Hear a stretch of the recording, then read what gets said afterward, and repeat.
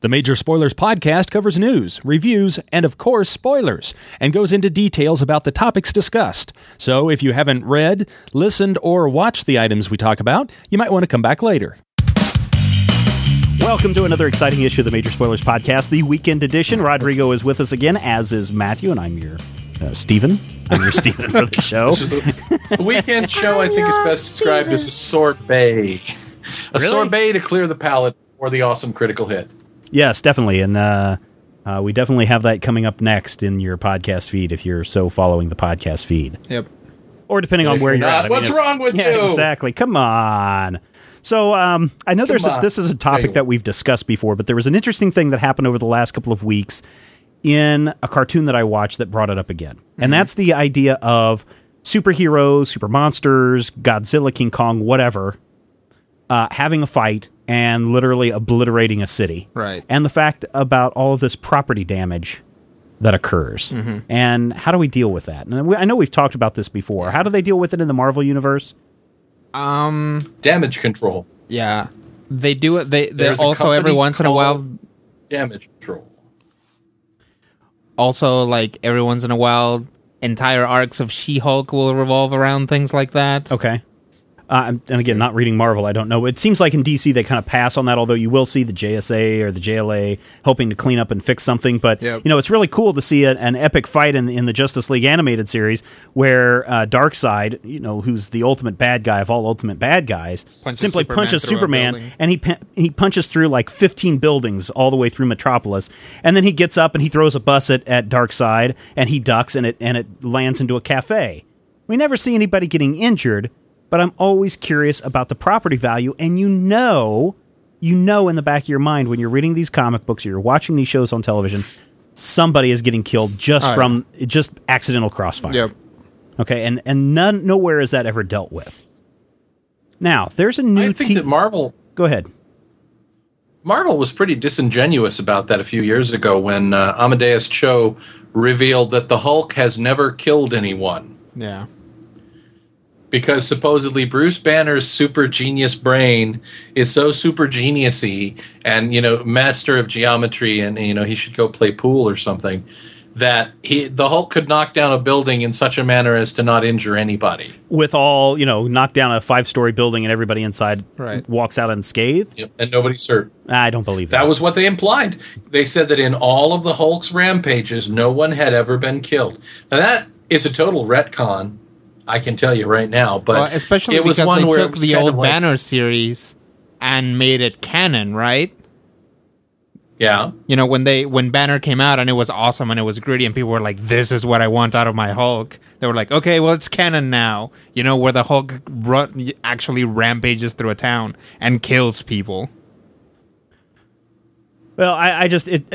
As I've gotten older and I look at these things and have owned property and these kinds of things, you know, if it's a natural disaster, you know, State Farm is there, right? Right. Not sponsoring this show. With a sandwich. Yeah, they're there with a sandwich and a cup of coffee and a big check for me. Yep. Actually, if you watch their new commercials, apparently State Farm can get you laid. Really? Awesome. Pretty much. Yeah. They're like, and they bring you the girl from 5B. I'm like, really? I need to get some of that State insurance. Farm, not a sponsor of this show, but if they'd like to sponsor this show, that's fine. They know how to contact us, podcast@majorspoilers.com. So there's I'll tell you what, it's an untapped market. Most of our listeners probably don't have any sort of insurance. And you know, there's actually an insurance that you can get on your comic book collection if it's stored correctly. And some of you who might have 10, 20,000. Insurance. It's called insurance, yes, but they have something special specifically set up for collectibles. Right. And so it might be a good idea. We got to stop talking because I don't want them to get free advertising here. But, you know, this idea of a superhero wrecking up my stuff and then being non-apologetic about it bothers me. And there's a new series on the Cartoon Network. You may have watched it. It's called Symbiotic Titan. Have you watched this series yet, Rodrigo? Symbiotic, patriotic, slam dunk. Let me look at. I believe. Let me look it up real quick because I forgot to do it. Bernstein. Symbiotic Lenny Bruce and Lester Banks. Titan is the story about this princess and her protector and their robot who escape from their planet that's being taken over by this terrible, terrible man and his alien forces, and they come to Earth to live. Well, the terrible man named Medulla, he's got this big eye.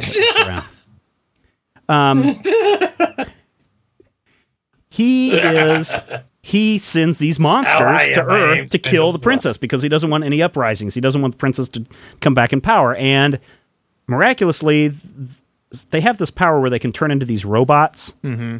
But if danger is really, really bad, they turn into this symbiotic titan where all three of their bodies merge together for a giant robot titan. Nice. And then they duke it out in the streets and eventually win.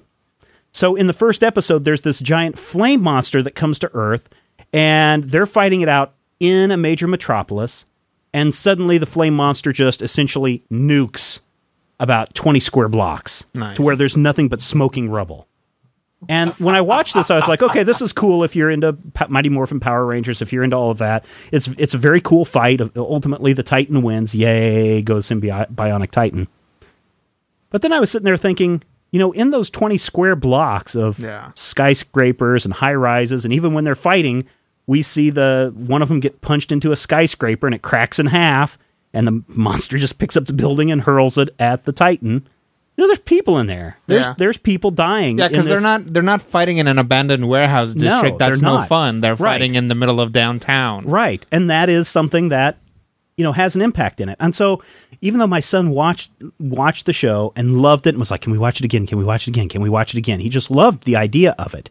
I think he liked it for maybe the art and these busty cheerleaders walking through because I was like, Mason, why do you like this? And about the time there were these very busty cheerleaders walking through the shot, and he goes, that. Nice. And I'm like, yes. But I was concerned about this for the week, and I was like, well, I wonder if this is going to be the way the entire series goes, where they just keep battling it out in the streets of the city. And I mean, these stand, 20, 30 stories tall kind of creatures.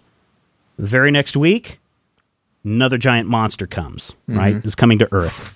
But they touch on the princess, who's never been to Earth, doesn't want to blend in with the culture, wants to hide so that the monsters can't find them, is told that, hey, you need to go to the mall. Not to buy clothes, but to buy furniture for this house that they're living in. And riding on the bus, there's a news report on, and people are talking about this Titan, and they say $14 billion worth of damage was caused in this incident, right? And you see her kind of look. And about this time, and I got to give the city planners or the city construction people credit, because about that time, she rises this ridge, and they're riding this giant bridge all across the demolished crater of the city. And you see her looking at the demolition and the destruction, and it's just like, this is concerning to me. And then the story goes on, and then the giant monster arrives in the city, and it's stomping through the city and stomping through the suburbs where they live. And all of a sudden, in their giant Titan suit, they're like, no!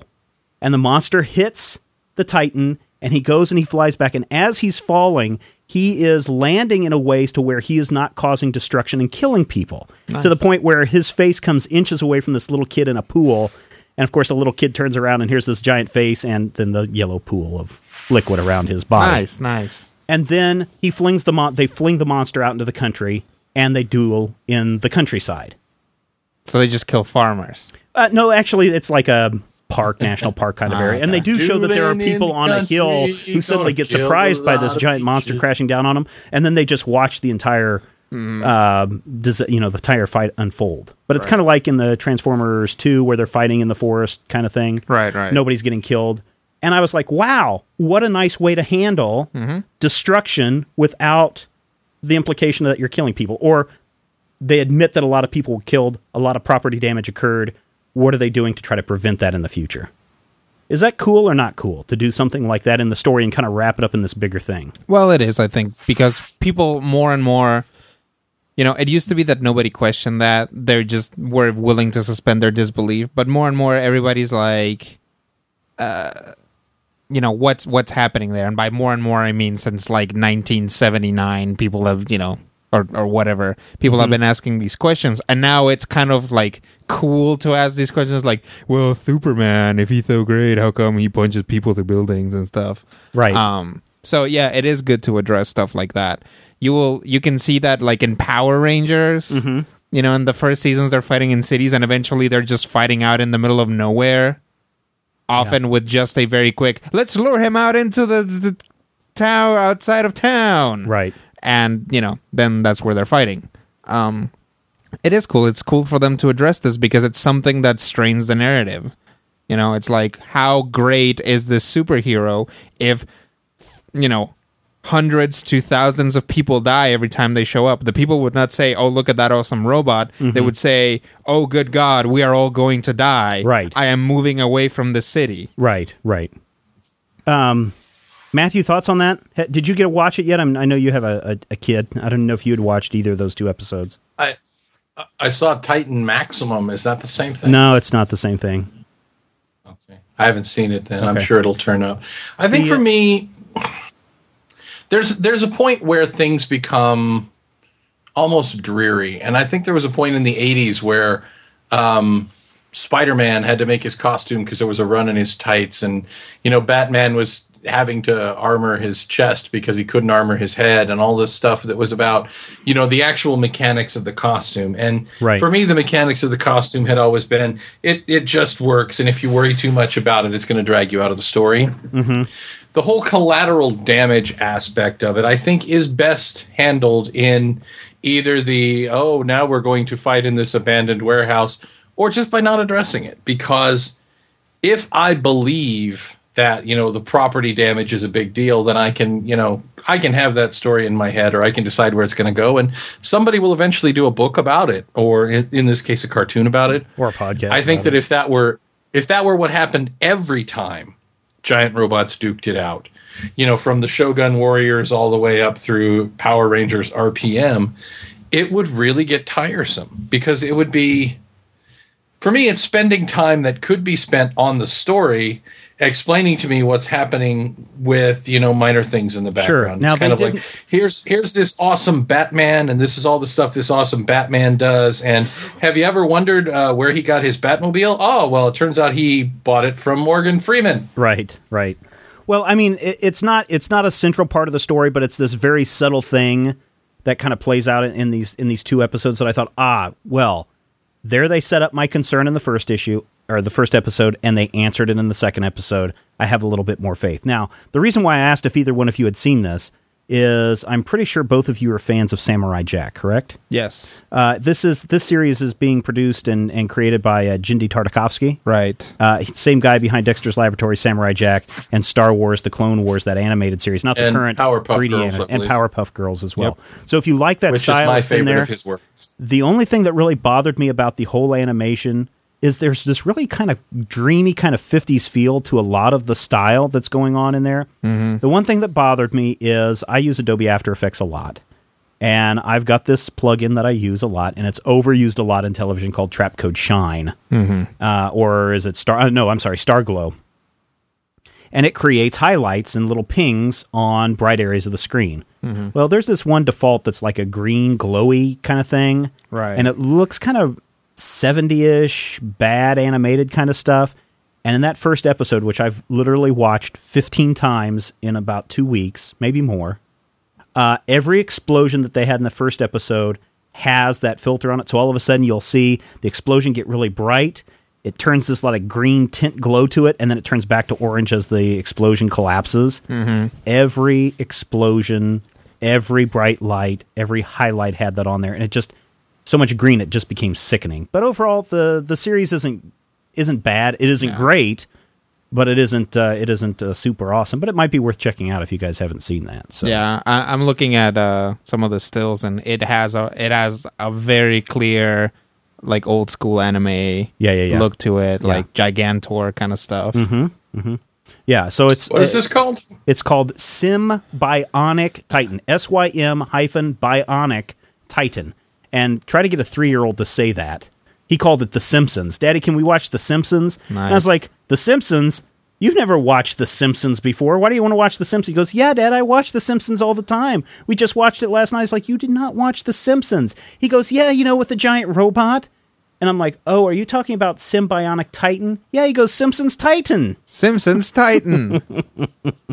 This kid, he's turning into a major... if all the Simpsons combined into... Katy Perry is going to appear in an upcoming episode with live of action The Simpsons with live action puppet Simpsons. which I don't know if you saw. Did you see the pictures this week? I did. Oh, it looks pretty awesome, I think. I'm interested to see what happens. I mean, the last time we really saw The Simpsons do anything interacting with the real world, it was in that Treehouse of Horror, where a 3D Homer falls into the real world. I'm actually interested in seeing this Katy Perry thing, what happens. Have you seen the Katy Perry Elmo controversial video? I have. What'd you think of that? So this is Katy Perry talking about, it's using one of her songs, right? Talking about opposites, up, down, in, out, up, down, shirt off, shirt on, whatever, right? With Elmo, and they're running around. It looks like a fun little video. Right. You actually work for PBS. So that's right. You're probably aware of this completely. I saw it when it aired on Sesame Street. Did you stop what you were doing and stare? I did. I was like, what is going on? And they do this a lot. They had a thing with Feist, where she was like, 1, 2, 3, 4, monsters hanging out over here, kind of thing. So they do that. They do that kind of thing a lot. Sesame Street always has these kind of borderline things that they try to get away with.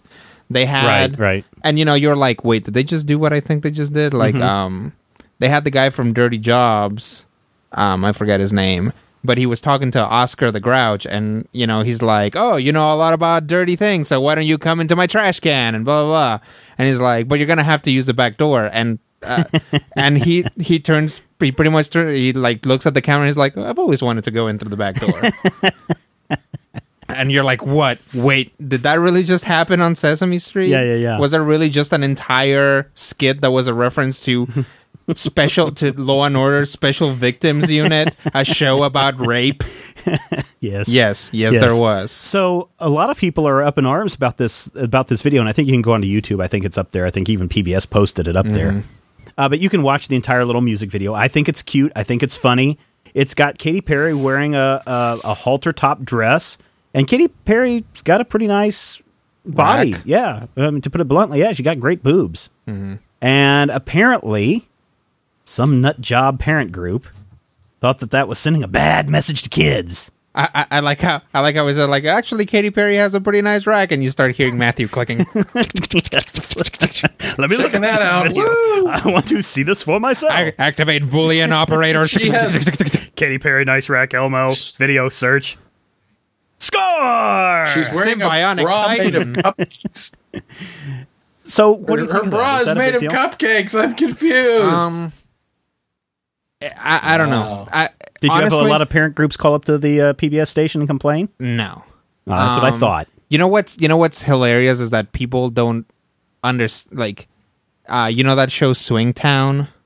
I vaguely remember it. Yes, it's about the 70s and how and swingers and stuff. I remember that now. Yeah, like never saw an episode of it. People kept calling us and complaining about it, even though it was on CBS. It was on CBS, right? Yes, or ABC it was on or CBS. Something? But they heard CBS, which sounds enough like PBS, and it's a period show, they thought they were watching PBS. And of course, because PBS runs nothing but stuff from the 70s. Well, Lawrence not even Welk stuff from the 70s, but stuff that is, the documentaries, basically, right. And like stuff that is, like shows that are essentially reenactments of things that actually happened. So people kept calling us. Honestly, I think that the Katy Perry thing isn't a big deal. I mean, visually, yeah, but she's dressed like she normally dresses. Yeah, I just didn't see it as a problem. The one that I think is worse is, have you seen the one with Sarah Jessica Parker in it? Snuffleupagus episode, or? No.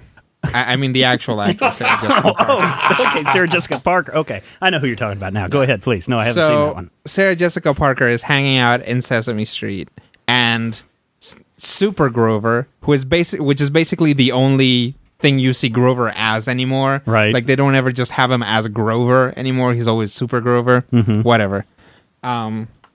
Shows up, and he's like, I am a superhero. I want to help. And blah, blah, blah, right? So he does his thing. And she's like, oh, well, I'm just sitting here waiting for Big. And he's like, you want something big? I will give you something big. And he runs out, and he brings her, like, a big pumpkin or something like that. And she's like, oh, thanks, Super Grover, but this is not the big I'm waiting for. And he's like, oh, you want something bigger? So he runs out, comes back with something even bigger, right? And she's Right. thanks, but this is not the big I'm looking for. Right. And this continues and continues. And seriously, if you watch it with your eyes closed, it's really freaky, or you're listening to it. And then, of course, the big she's waiting for is Big Bird. Oh. So Big Bird shows up and is like, hi, Sarah Jessica. And it's like, oh, Big Bird, you came. Yay. And then they both go, they link arms and go off together. That's terrible. And I was like, that is barely a euphemism. They're basically just coming out and saying... Well, isn't her boyfriend Mr. Big, Chris Noth, in the show? Sex and the City? Oh. Yeah. Yes. I don't know. I think that's the big she was waiting for. Yes, that is the big she's supposed to be with. That's But the still, joke. if you're working on an edit session and you just hear in the background Sarah Jessica Parker going, that's not the big I want. I want something bigger, darling. Grover, that's not the big I'm waiting for. Hey, did I tell you guys that this is a free show? That we're giving you this free content for free? You've mentioned that. This is probably not the best. You know, Steve, I heard that foreshadowing is an important literary technique and is your cue to quality literature. The more you know, your library is great. I used to work for NBC, too. I used to work for NBC as Really? well. I worked for CBS. Nice. And now we're doing this. Now we're doing this. Send us money. $10 will get you a shout out at the top of the Tuesday show. Thanks for listening. So, there's And remember, kids, you too can have me mispronouncing your name, even if your name is Matthew. I'll find a way, because I'm just that damn good. So, let's talk Superman. Okay. All right. Of course, the big talk isn't the current goings-on in the comic books, although I hear Superman does have a couple of comic books that he appears in regularly. Mm-hmm. The big talk lately is over the next Superman movie. Of course, we know Christopher Nolan turned Batman around and made it a huge, popular, worldwide, billion-dollar success. We see movies like Captain America. We see things like The Avengers. We hear talk that Warner Brothers may or may not be building towards their own Justice League movie. We know that Green Lantern is on the way. We know that there's maybe even another Flash movie that arrives before 2012. The 2012 already came out, though. Yeah, that was terrible. Yeah. The question is that everybody has is, well, what are you going to... The Flash would have saved the Earth. And get done, as Brian's son would say, the ultimate sacrifice. Daddy, did he just do the ultimate sacrifice? Yeah. Yeah, son, he did.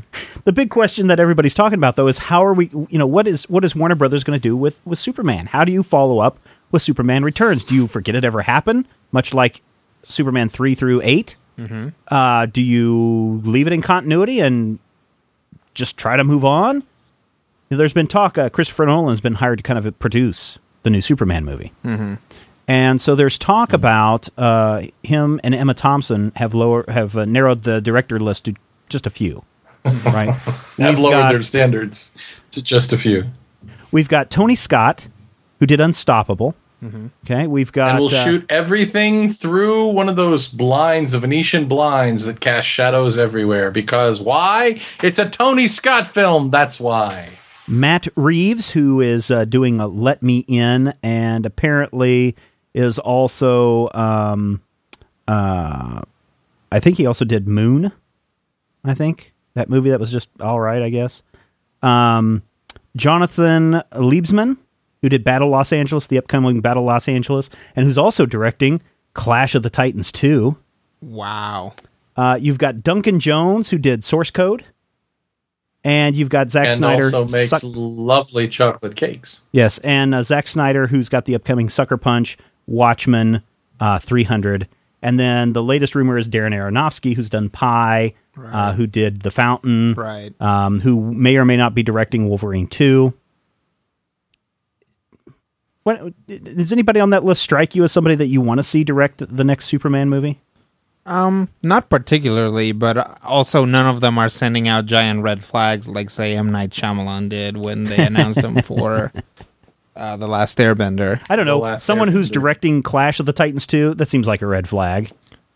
Yeah, but I don't know. I mean, Clash of the Titans, the new one, was pretty terrible. Right. But I wouldn't pin that definitely on any of the actors attached to it. No. They're just kind of following the normal scale of their careers. Yeah. Tatum Channing, was that actually his name? I don't know. Didn't watch Channing Tatum. You're the one that went and saw Channing it, Tatum is, on his way up. I don't even know if that was actually the guy who was in it. He just looks a lot like him. And Qui-Gon Jinn's career is on the way back down. Right. So their parabolas just happen to intersect at Clash of the Titans. Matthew, anybody on that list strike you as somebody that you want to see direct? Pardon my French, but when it comes to directors, I'm not really a star fucker. I don't care who directs the movie because so often the direction is literally meaningless to the overall film itself. I feel like, there are certain things where certain types of, filmers or of cinematographers and directors would be better. Like, I wouldn't want to see, say, Ridley Scott's Teletubbies. Mm-hmm. Why not? Teletubbies killing each other? Well, I don't know. 20 meters. They're in the ceiling. I don't feel like Zack Snyder is the one that made 300 successful.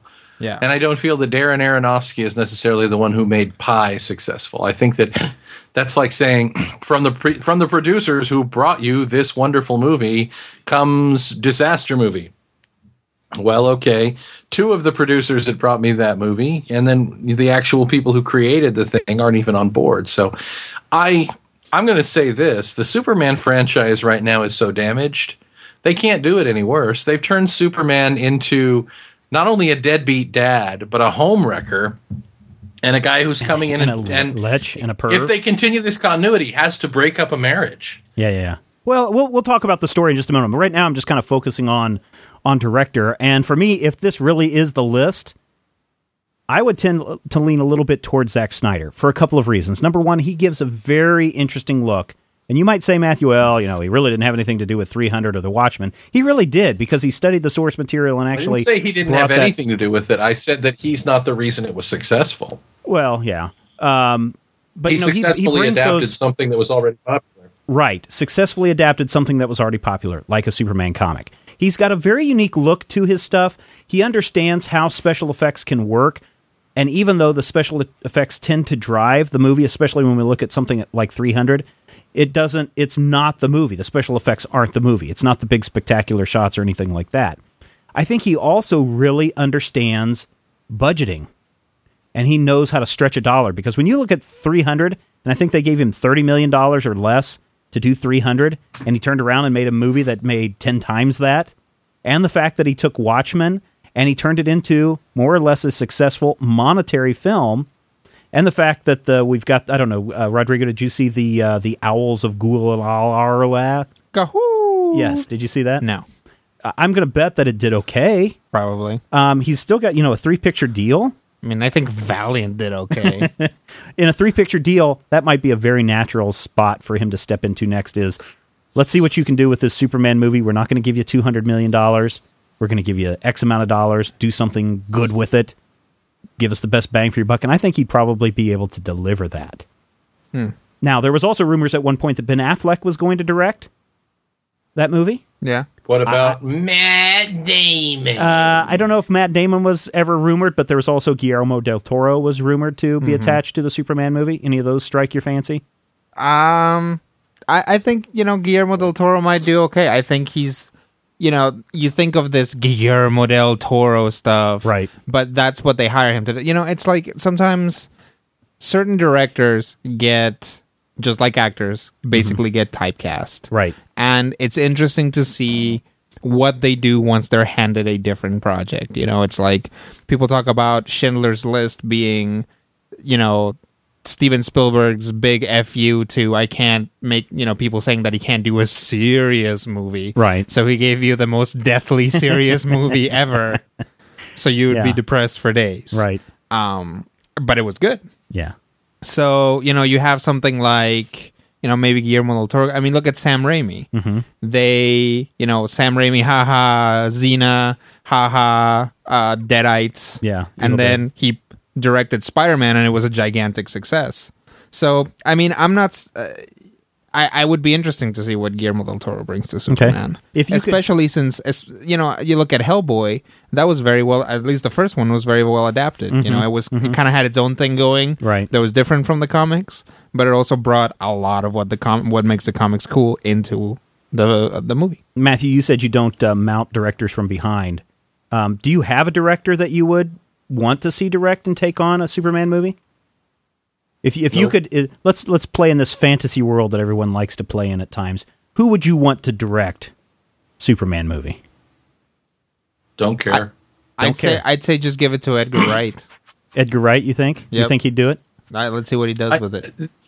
Superman versus the world. Again, there is so much about the movie that is going to be out of the hands of the director. True. And frankly, unless the movie is not interesting, I'm not the guy who sits there and analyzes the sequences. For instance, I can tell you in Sherlock Holmes, there are a couple of really fascinating fight sequences, and the reason that I was analyzing them was because the story wasn't pulling me in.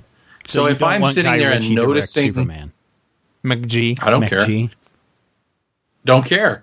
If Sam I'm Raimi? sitting there and noticing the cinematography and the direction, to me, the story is not doing its job. Because I don't sit and analyze things that actually engross me. Well, but you do realize that part of that is actually directing. Like, maybe the director is involved with the pacing of things and the characters. And the look and the performance, getting the actors the to give their performance best of the performance. I still don't think that the director is going to be the major driving force in whether something is successful for me. So, yeah, I don't have a problem with McGee. I actually didn't mind Charlie's Angels Full Throttle as much as I should have. Who's the guy who directed Coyote Ugly? Let's get him in there. I could ask. You know who I think would do good with a Superman movie? Diablo Cody. Didn't she direct something? Juno, and the she wrote it. There you go. But Jennifer's Body is a very interesting. I'd like to see that. David McNally did as a Superman. Coyote Ugly. I threw this question up on our Twitter feed, and I got some interesting responses. Matthew Vaughn is what one person said. Maybe, okay. Oh, I loved him in The Man from U.N.C.L.E. Tim Burton? No, I don't think so. Sam Raimi with Bruce Campbell as Jor-El or Although Pa Kent? the Danny Elfman Superman theme would be awesome, wouldn't it? yeah. J. Michael T. did say of the list that he thinks that Zack Snyder, but only because he's the best of the bad list. He says, I'm not excited about what's going on, but, if he was on it, maybe I'd be kind of excited. I would, when we first brought up that Superman was kind of up for grabs as far as directors, right? I said Sam Raimi, because we were joking around how basically the plug got pulled out of more Spider-Man. I think Sam Raimi would be great for Superman. Somebody said Crispin Glover. Or maybe he's saying about who would I want to see play Superman, because I asked two questions. That's possible. But what's Crispin Glover directed? Has he? I don't know if he's directed. I think he's directed one minor. He's crazy, so he's got to be good at this. He's directed something. I think Crispin Glover directed Willard, didn't he? No, I don't think so. Okay. Somebody half sarcastically said George Lucas. Mm-hmm.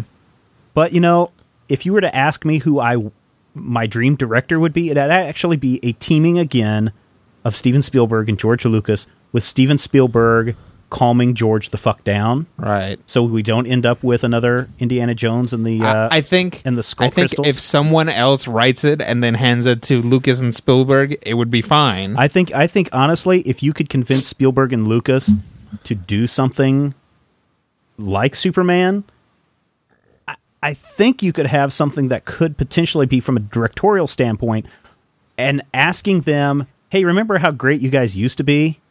Yeah, that's a great way to breach the subject. Yeah, you remember how Star Wars, the first 3 episodes were really awesome, and the first Indiana Jones movies were great? And remember how you used to be good at this? Jaws and Close Encounters of the Third Kind were these really great magical moments. Bring the magic back to Superman, and I really think George Lucas and Steven Spielberg could deliver a product that, yes, might be kind of expensive budget-wise, but I think they could deliver a really good piece. Now, that brings up the question. Well, Go ahead. If you look at the tone of the things that Lucas is best known for, they are all completely diametrically opposed to Superman in his shiny metropolis and his, upbeat kind of world. Because, you're the one who says that you like Star Wars because it's all dirty and grimy. Right, it's all dirty and gritty and grimy. Well, and if you look at maybe that is the kind of look that the Superman movie needs, is that, the thing that I hate the most. So what you're saying is, to make Superman successful, it needs to be more Batman. No.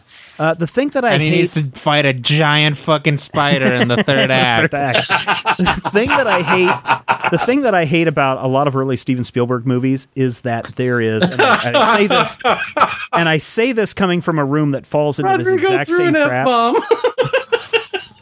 Is that Steven Spielberg's movies a quoted F-bomb, though. Are cluttered with crap. Yeah. I mean, you look at Close Encounters of the Third Kind, that family's house is a junk pile. It's like watching an episode of Hoarders almost. Yep. To an extent. And again, look at my nice room. Did he do Poltergeist? He did Poltergeist, That too. is also a cluttered movie. Yes. There was a game, what was that Superman game not too long ago, where the different areas of Metropolis is actually built on this cliffside, where the shiny part of Metropolis was built up on the cliff, and then as you move down into the city and as you really start out the game, you start in a grittier, dirty part of the suicide slums or down in the wharf area, and then you built your way up to the shiny part. Maybe that's what the next Superman movie needs. It needs to be a movie that starts out dirty and gritty and has that feel of the clutter, but then moves to something that is the shining redemption of a story. And metaphorically, you could do that through set and scenery, etc., in the different parts of Metropolis. Does this need to be a new origin story? Oh, hell no. I don't. We don't need an origin story. We don't need a reboot. We need a Superman story. And I'm going to say right here, it doesn't need to be a Superman story that's in any kind of continuity. Just tell me a Superman story. Get rid of the fact that Superman is a homewrecker and a lech and wants to father a child and then run off into deep space. It's not his fault because he totally did it with a lady who was of age, and then he went into space, and when he came back, she de-aged 10 years. So that is not his fault.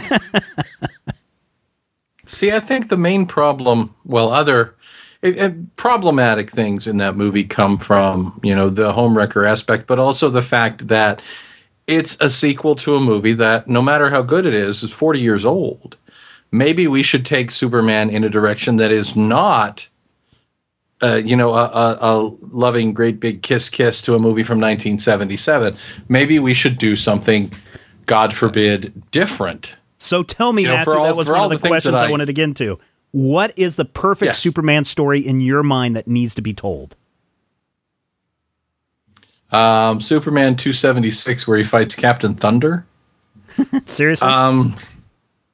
A good Superman story that would make a good movie. You could scale down Panic in the Sky, maybe. What was that Superman the Animated Series arc with Luthor Brainiac? With the Brainiac Luthor team, that would be cool.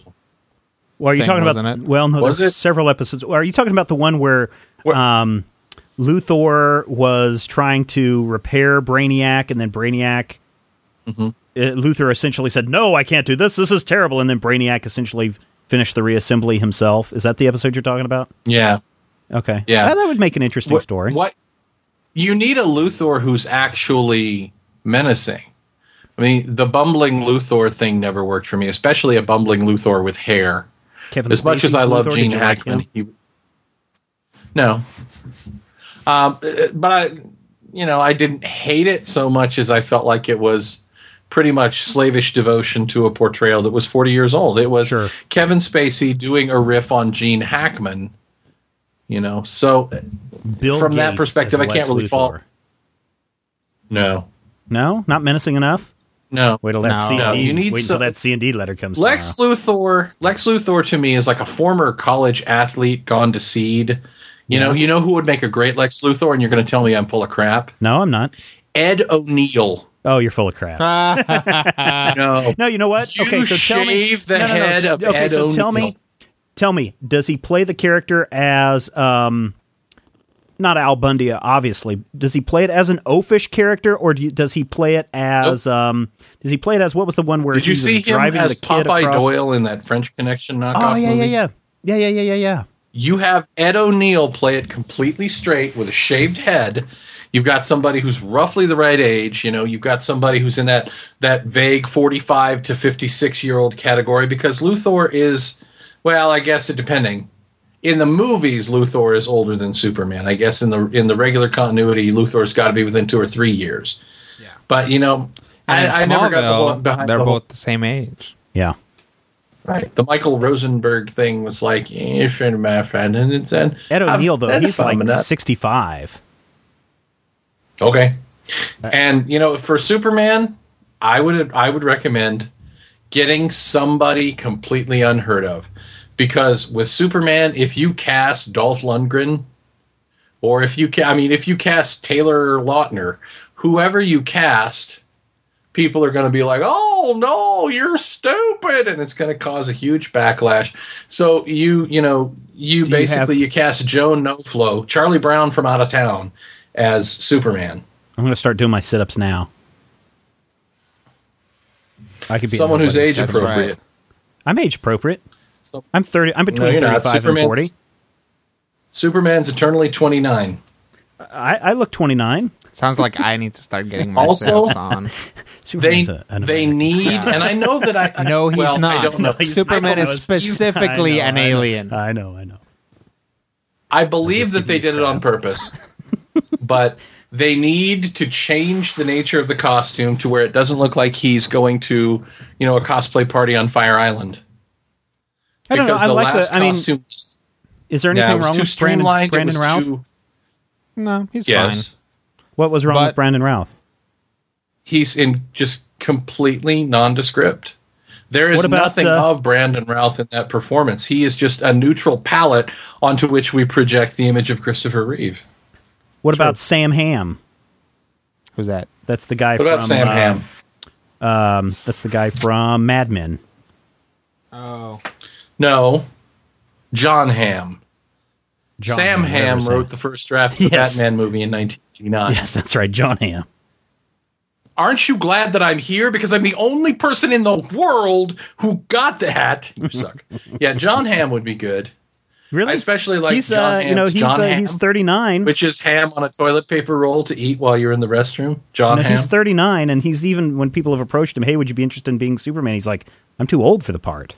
I look too old for the part. My favorite was Dwayne Johnson. They said to Dwayne, would you like to be Superman? And Dwayne Johnson said straightforward, I'd love to be Superman. I don't think the world is ready for a half black, half Samoan Clark Kent. Yeah. He'd be an excellent Black Adam, though.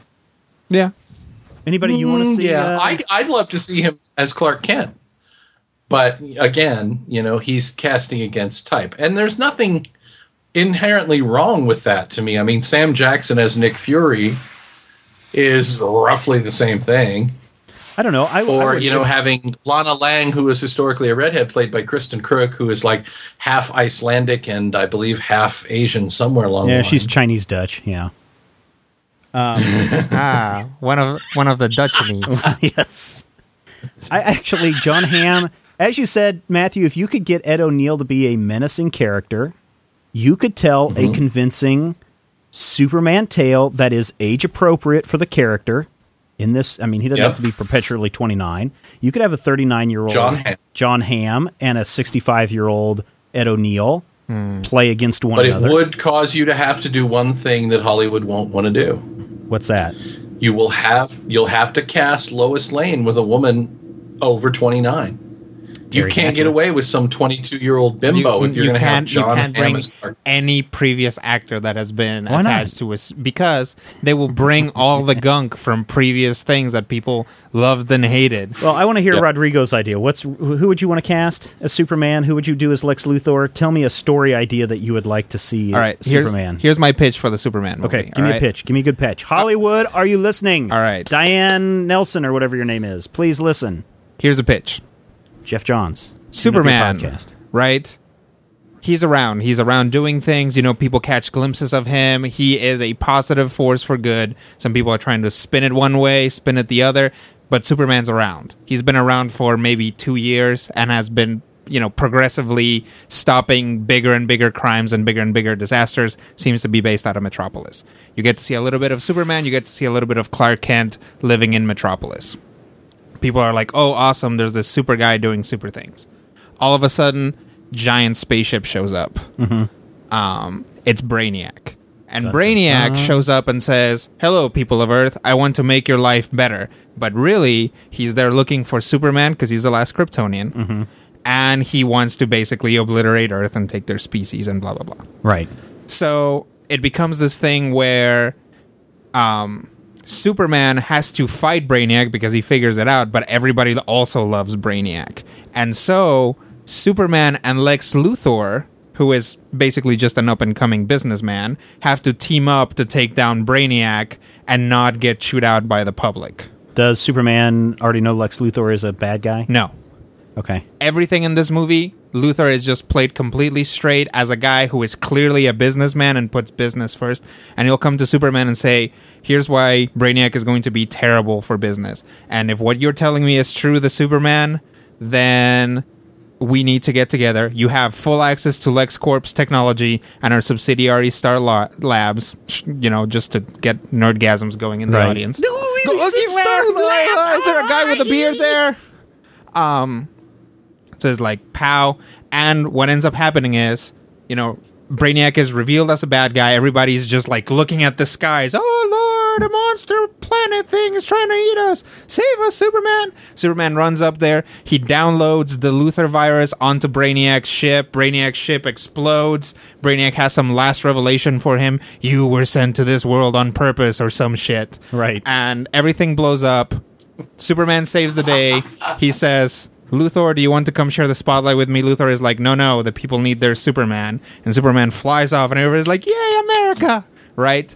Cut to this thing in space that's just kind of floating, beeping, and this little satellite flies over to it, picks it up. It's clear that the little thing is from Brainiac's ship. Right. Puts it in, crashes to Earth, cut to Lex Luthor's lab. Some nerd walks up to him and says, Mr. Luthor, we have retrieved the Brainiac technology. And he goes, excellent. Bum, bum, bum. All right, I kind of like that. That's not too bad of an idea. Mm-hmm. I don't know if. Do you think? And here's a general question to both of you. And you cast Zac Efron as Superman? No, you did not do that. One of the Jonas Brothers. And thus, Jeff Jones was like, that actually sounds pretty... What?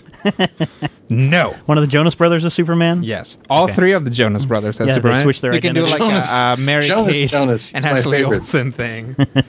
I'm curious.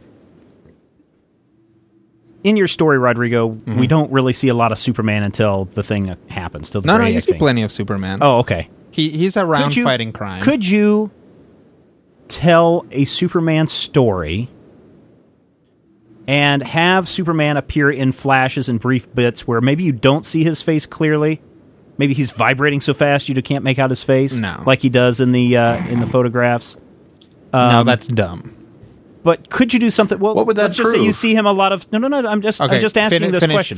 Can you show him in silhouette? Can you do it in such a way to where the audience would look at that and go, "I don't know who Superman is"? Could you tell a story that features Clark Kent playing Clark Kent, and then there is this illusion, big reveal that it's actually Jimmy Olsen who is Superman? No, not changing the type, but could you create this kind of suspense in the people in the movie? They would obviously not know that Clark Kent is Superman, but could you somehow create some confusion in the audience where they're thinking, do they really have somebody else playing Superman? Is Clark Kent not Superman? And then twist it on him and say, here's the whole thing. And the only reason I ask this is because I've not read everything of Grant Morrison's Superman, the last whatever. There's this whole sequence where Frank Quitely's drawing him where he goes from this, he actually changes and shows how he changes his pose when he goes from Clark Kent to this very schlubby, bent over, hunched over kind of dork, and then how that's different from the Superman character, which is big and bold. And if you saw those two together, you wouldn't be able to tell that. I mean, you almost wouldn't know that they weren't the same. No one would suspect that mild-mannered Clark Kent was, in fact, the Superman. Right, but unfortunately, I don't know if you could do that. I think that would be very interesting if you could pull the wool over the audience's eyes even for a short amount of time. And then make him go... No, it would be disingenuous. I think all you could generate would actually be confusion. Yeah. Like, people would be like... Yeah. People would annoy the smart audience in the audience. Yeah. You would have to fight the audience. If I go into that movie and we're playing this cutesy game of is he or isn't he Clark Kent, there's two ways to answer that question. A, it is Clark Kent, which is counterintuitive and kind of, anticlimactic because we knew it was Clark Kent. Or B, it isn't Clark Kent, which is counterintuitive and anticlimactic because then where do you go with that? I mean, that's a Vince McMahon swerve because no matter what the final answer to who's driving the white Humvee turns out to be, it's a bad answer. Exactly. If you set that up, I mean, now I don't have a problem with playing with, if you play that trope with a very, a knowing Clark Kent, where it's like, have you ever noticed that Clark's never in the same room? And, have Clark be like, exactly. Like, Silver Age comics, where Clark is clearly in on it. Right. And Clark is maybe, not directly winking to the invisible reader, but, playing into their confusion and intentionally making that part of his super shtick. But I don't think that kind of whimsy is going to fit in a hero movie these days, because it has to be all dark and grim, and it has to be the Dark Knight, basically. Everybody has to wear black leather and run around and, angst and I think it's interesting that you can't do that with the Superman Clark Kent character, but with Lex, as Rodrigo described it, you can make Lex not be the bad guy and come off as really a great person until the final turn in the final shot of the film. But we know that Lex is going to do that filter. Does that seem reasonable, though? I mean, I don't know. I came up with this awesome idea, but I don't know. No. I'm just saying it just seems like, because I kept expecting throughout the entire movie, in your entire description of, well, Lex Luthor is evil. When's he going to turn? When's he going to pull out the kryptonite and stab Superman in the back? Exactly. It doesn't happen in that last. Not until the second movie. That's a different. That's different than an is he or isn't he thing. That's saying building the tension, and you as the audience member in that scenario are the smart one. You're in on it. You know that Luthor's going to turn evil, so that when it doesn't happen, or when they tease it, or when halfway through he's like, "Yes, you have access to all of my labs," and then it turns out that it's not what it is. That's playing to the audience's smart. Whereas saying, well, maybe Superman isn't Clark Kent, is kind of playing to the dumbest portion of the audience, who are really the only ones who are going to go, well, maybe it ain't Clark Kent. Maybe it is going to pile after all. He does say Shazam. So there's no way we can do a Darth Vader as Luke's father kind of reveal with Superman. But you can't do a Luke Skywalker was actually not Luke Skywalker thing. Yeah. I mean, you can say, and that was that random thing that I threw in there. Superman, Brainiac will bring you new information about what you thought was the truth about your father. Here's the thing. Here's something even better, and you throw this in. You can take Steven's Luke, I'm your father moment, and you can put it in Rodrigo's movie. And here's how. Are you ready? Sure. Brainiac didn't just steal Kandor. Brainiac was created in Kandor. Brainiac is a Kryptonian construct who is owned and operated and contains the mind of Jor-El of Krypton. Yeah, I mean, you could do that. I wouldn't go that far. I wouldn't go that. I personally would say it would be perfectly reasonable to say, I was actually created by your father. We are brothers, Superman, man. That's kind of how Superman the Animated Series kind of played it a little bit, and that's also how this what's this terrible Superman Elseworld story where the Nail. No. Where the Nail, where essentially Clark Kent, or Superman is tossed off as the unfortunate son, and Brainiac is. I do not want to see Superman tossing off. Ever. I'm trying to think of a way of. The problem is, everyone knows Clark Kent is Superman. The audience knows that Clark Kent is Superman. And because of that, we don't need the George Reeves tilting his glasses down and going, "That's right, Lois. That's right." Wink at the audience kind of moments.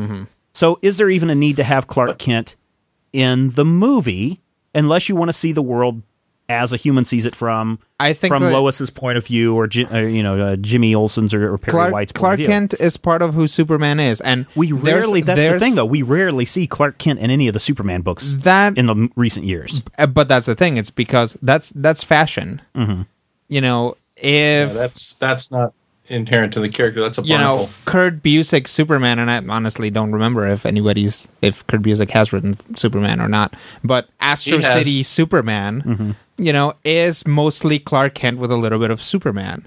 Grant Morrison's Superman is not Clark Kent at all, arguably. Yeah.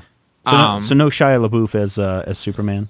Probably not, because you do. I think don't that you even do need say somebody that, because they'll hear you and they'll do it.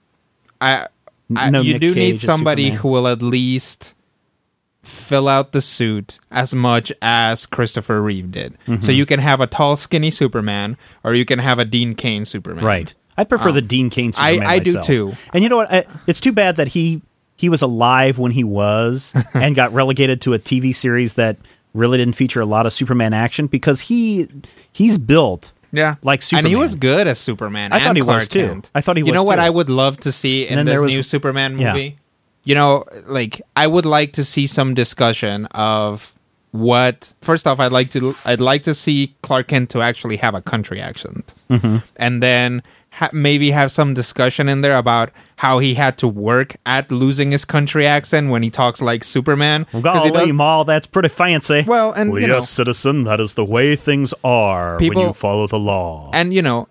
And the problem with that is that they might actually give him a ridiculous country accent. Golly, I just can't believe that. People in Kansas say things like crick instead of creek. Yeah. And that doesn't necessarily make them sound like... I'm going to go wash my clothes. Exactly. Yeah. And you know, or if it's not too pronounced... Plant. Exactly. If it's not too pronounced and they just throw those things in there where people are like, wait, what did you just say? It's like, oh, I'm sorry. I mean, creek. It's just so hard. Yeah. I don't know who I would really want, who I could really see playing the role of Superman. I really think... You know who I'd love to see as Superman? Who?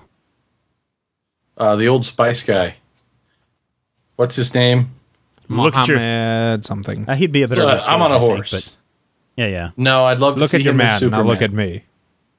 You don't want to see him as Superman? Look at your Superman. Now look at me. Now look at your Superman. You know, I think that The Rock would wouldn't be a great Superman. I just think Hollywood needs to avoid the current string of who we have in the roles now. Oh, yeah. Well, and the superhero roles, and it does kind of boil down that. to like, who would you like to see as Superman? Please, for the love of God, an unknown. Yeah, I think that's probably who I would, but it's got to be somebody that, you know, to be honest, if you're going to do this and you're going to do it right, I mean, if you're going to really unveil an unknown, and unfortunately Hollywood won't do this, but you don't tell anybody who this person is. Your trailers feature silhouettes, glimpses, but you don't know. You keep it out of Internet Movie Database. You don't let that person appear. When you're in the Daily Planet, you don't even really mention Clark. You have Perry White, get out there and report on this. I want it on my desk. Lois, go with him. You don't know until the reveal, and then suddenly I think the audience would be more accepting of, this is the new Clark Kent Superman? I think then you would have more audience reaction, and I think you would pack the theaters the first night or the first weekend of people going, who the F is Superman? And I think that's how they should tease the whole movie, is who the F is Superman. That's what should be on all the movie posters. Yes. And you just have a big S shield, and that's it. Who the F is Superman? Look up in the sky. I mean, you can use all the tag words that we've heard about Superman. Look up and away. Who the F is Superman? Whatever happened to the Man of Tomorrow? Whatever happened to the Man Probably of Tomorrow? Not. Although, if that would my awesome Superman pitch idea, that probably would be the tagline of it, like Superman colon the Man of Tomorrow. And then, you know, you don't know if it's talking about Superman or Brainiac. I think if you could do that with the actor, I think if you could do that with the actor and just keep it so wrapped up. I understand what you're saying, and I just want you see the neat thing about the 77 Superman was that, granted, a lot of people knew who Superman was because he's in the comic books, and they still probably were seeing the reruns. But no one knew who Christopher Reeve was, right. And the whole tag people was... know who Brandon Routh was? No, people knew who Brandon Routh was, but thanks to sites like Major Spoilers and the Internet and Entertainment Tonight, and all these people, spoilers! I mean, we ruined it. I mean, we came up and sites came up and said, "Here's everything you know about Brandon Routh. Here are the set photos from the Superman. Here's this, and this." Yeah, but that builds hype, though. It can build hype, but can you imagine a media blackout where you don't know who Superman is? And then suddenly people are like, who is this person playing Superman? You catch these little glimpses. You catch these little things. Is that Sarah Michelle Gellar as Superman? Amazing. Oh, David Boreanaz. Too old. No, too old. How old is... However, the actor who plays Dr. Sweet on Bones with him would be good. David Boreanaz is 41. He's just 2 years older than John Hamm. Yep. It's too old. You know, that strategy... I don't, to be honest, I grew up watching George Reeves. Christopher Reeve, in my opinion, was already older than me whenever I saw the Superman movie. Sure. So to me, like, it would Superman be very realistic to have a 35 to 45-year-old Superman. Someone who's been aged, someone who's been around the block. 40 has to be the upper maximum upper tier. I mean, we're not talking about somebody with flab and gray hair. We're talking about somebody who can still perform, but has that look of someone who's had that experience. Not the fresh off the boat. And that's what I think this next Superman movie needs, is not someone who's like, well, this is my first adventure in the big city. This is something that needs to, I've been here for 10 plus years, saving so your asses. Superman. And now let's tell a story. See, let's tell a mogul. Let's tell a dark side. Let's tell something that is all powerful. I think that even if it's not an origin story, you still have to have an establishing story. Something about it has to be new for Superman. I think that you can't necessarily spend the first 5 minutes of, like, for example, Hancock, which is, it has all the powers of a king and all the powers of Superman. Right. That story, the first part of it is this guy's a schmuck, and then the second part of it is here's how he de-schmuckifies himself. Right. Obviously, you can't do that with Superman, but that's why that works. It's like, yes, everybody knows that Hancock's around, and here's the change in him. With Superman, he either has to be brand new or very, very recent. And I mean like a year, 2 years tops. Or it has to be, yes, Superman has been around in 10 years, and here's how this drastically changes the Superman dynamic, which is dangerous. Because then it's like, all that stuff you know about Superman, here's how it's wrong. And that is a dangerous route to go down. I don't know. Because otherwise it's like, Superman's been around for 10 years, and in this particular movie, he spends 2 hours doing what he's been doing for 10 years. More or less, this previous Superman movie was Superman the all-powerful, except when the kryptonite appeared, yet he's somehow able to lift this entire continent of kryptonite up into the air. That's because he found a fighting spirit. Yes. I don't think we need a Silver Age Superman. He tapped into the spiral power. I don't think we need a Silver Age powered Superman. I think we need a Golden Age powered Superman who can leap tall buildings, who has the strength of comparable strength of an ant or a grasshopper or whatever it is. Right. But who? But then people would be mad at you because he didn't fly. Who can't fly around the world and turn back time. Well, definitely not fly around the world and turn back time. But he should be able to fly. Because people will say, why can't this Superman fly? Because most people, and that's the thing, is like, Superman has to be relatable to what people... He can't float. He can't float? He cannot float. Like... Superman catches hover? Superman Returns. He catches that car, and he's gently, light as a feather, coming down to Earth. Totally not. Superman can fly. Not believable. I mean, well, in the grand scheme of things, not realistic looking. Oh, okay. That's the That's problem. Why you if had you can with have that a film? Superman that jumps, can catch a car, and land with some oomph, doesn't have to be with the 2 tons of a car, but lands with some oomph. So you're saying that was it the physics of it? Was the physics of it? Like, you think that car should have bent as he was like? I think there needed to be. I think it shouldn't have looked as easy for him as it did. Oh, okay. I'm talking about essentially so in that movie. Are you saying Superman shouldn't fly? I don't. I think he should be able to leap tall buildings in a single bound. No, I think he should. That is not correct, Steven. And I'm not telling you that your opinion is wrong. I'm telling you you can have The Rock as Superman. Right. And people will accept that before they accept the Superman who can't fly. Superman has to have some weight. So when he lands, the pavement cracks. Doesn't have to break. The pavement needs to crack when he lands. If he's supposed to have because the Iron Man movie did that. At that point, it's going to seem like Hancock you're hacking on Iron Man. Well, I'm sure everybody's done that. And actually, The Matrix did that, unfortunately. But I think Superman needs to do that, too. Why would Superman crack the pavement when he lands? He weighs as much of him as a normal person. He's got more mass.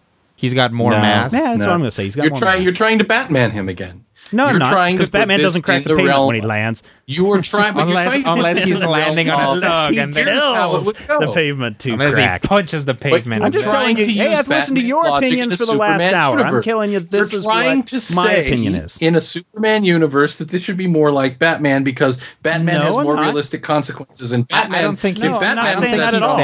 No. I don't think he's saying it needs to be more than Batman. No. I'm trying to say, Don't give us a Silver Age powered Superman, which is what the movies have given us over the years, is a Silver Age powered Superman who, granted, we don't see him flying through the sun to clean his cape, but if you are damaged by kryptonite and yet you are able to lift essentially a large island made of kryptonite, right? That is a Silver Age power, and that doesn't work. Okay, but I think the alternative that you're proposing is also problematic. Have you seen the clip of Smallville with you'll believe the where one he that doesn't I posted? actually fly because there's a tornado and maybe it was the tornado winds? No. I'm talking about for the new series. No. Where he's running the Daily Planet globe off the top of the planet, somehow has come loose and is falling down to the pavement.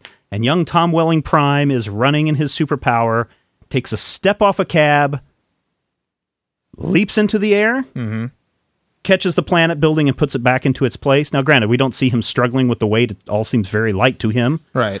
But when I watch that, to me, that is a leaping. That is not a flying episode. I see nothing wrong with that. Well, certainly not. Superman can jump really high. Yes, he can. Because he's very strong. But he can also fly, because that is what Superman does. Well, that's fine. You know, I mean, it's a problem to start going down the road of... So let me ask you this. Let's go over some other Superman powers. Heat vision? Sure. Cold breath? Sure. Time travel? No. Fly through a sun? No. But fly, yes. And fly very fast. Harmed by kryptonite? Sure. Yes. Light speed powers? Light speed run fast, yes. faster run than, fast, run vibrate, faster all of the flash powers, no. Turn into a human drill and drill down into the earth so that the hot lava gets diverted from the volcano? As long as he doesn't spin to do it, that would be okay. No, he has to spin to do it. Oh, he has to spin to do it? Yes. Because, he could just punch his way down. No, he has to spin. Oh, okay. Has to spin. The spinning then is no. important. And the spinning if the spinning is part of it, then no. Yes. Well, but Superman did that in the movies. He's done that in previous movies. He does it in the comic he's book. also traveled through time and hypnotized people with a kiss and shot a pointless laser from his finger. And tried to break up a marriage. Also worth noting, he took his symbol and made it out of cellophane and tied a guy up with it. Yes. For a second before it dissipates. No, just because there's precedent for it. Just because there's precedent for it doesn't mean that it should be in the next Superman movie. So I think Superman doesn't have to fly. Let me put something up there for you that I want you to consider. Why? Because that's one of the things that Superman does. But he also spins like a top and drills into the earth. Sometimes. Yeah, but he does. Find me in 2000, whatever it was. Superman. Go ahead. What year? When the Hulk movie came out.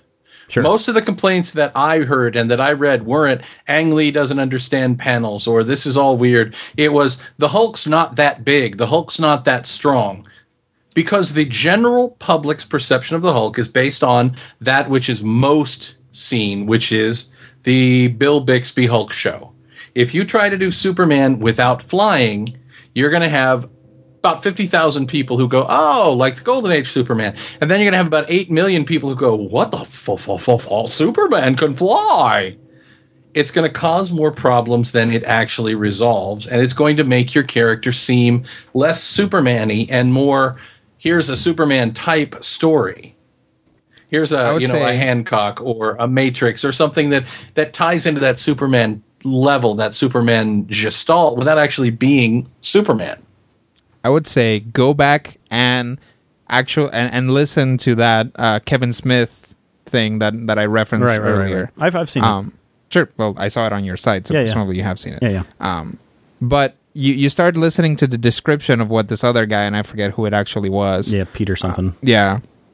Is like, okay, here's what I want out of the Superman movie. Yeah. He can't wear that suit. Right. He's got to have this going on. Right. And he's got to fight a giant spider at the end. Right. Because they're the polar bears of the insect world, right? Mm-hmm. And you're listening to it, and it's ridiculous. It's like, you can't have Superman without some semblance of the Superman suit. So if you could jump a quarter mile, would you look at somebody who's jumping a quarter mile and say, wow, look at that guy flying? Yes. But that's... I think you're looking at the minutia of this. Oh, yeah. Because you're splitting the hairs on your straw man there. Is that Superman needs to be able to fly. You can do Why a does movie... he need to be able to fly? Because that's one of the things that Superman does. Ask your son. I hear faster than a speeding bullet. I have a able tinier, to leap tall cuter buildings straw man for you. able Go to ask leap your tall son. buildings at a single bound. I'm not saying that Superman can't fly. I'm just saying that I think it would be more interesting as a character. Yes. If he didn't have the powers of a god in an itty bitty living space. And that Sure, one guy but thought it would be flying more doesn't interesting make if him a Superman god. didn't wear a costume and fought a giant spider too. I mean, you have Or to for take that into matter, account what it would be great if Superman actually was just a kid from Queens that only had a few powers and couldn't actually fly. He just kind of swung around the city. I'm not saying any of that other stuff. I'm saying that faster than a speeding bullet, more powerful than a locomotive, Okay. able to leap tall buildings in a single bound. So you're look up in the sky. It's a bird. It's a plane. It's Superman. right. So you're basing your entire idea of Superman.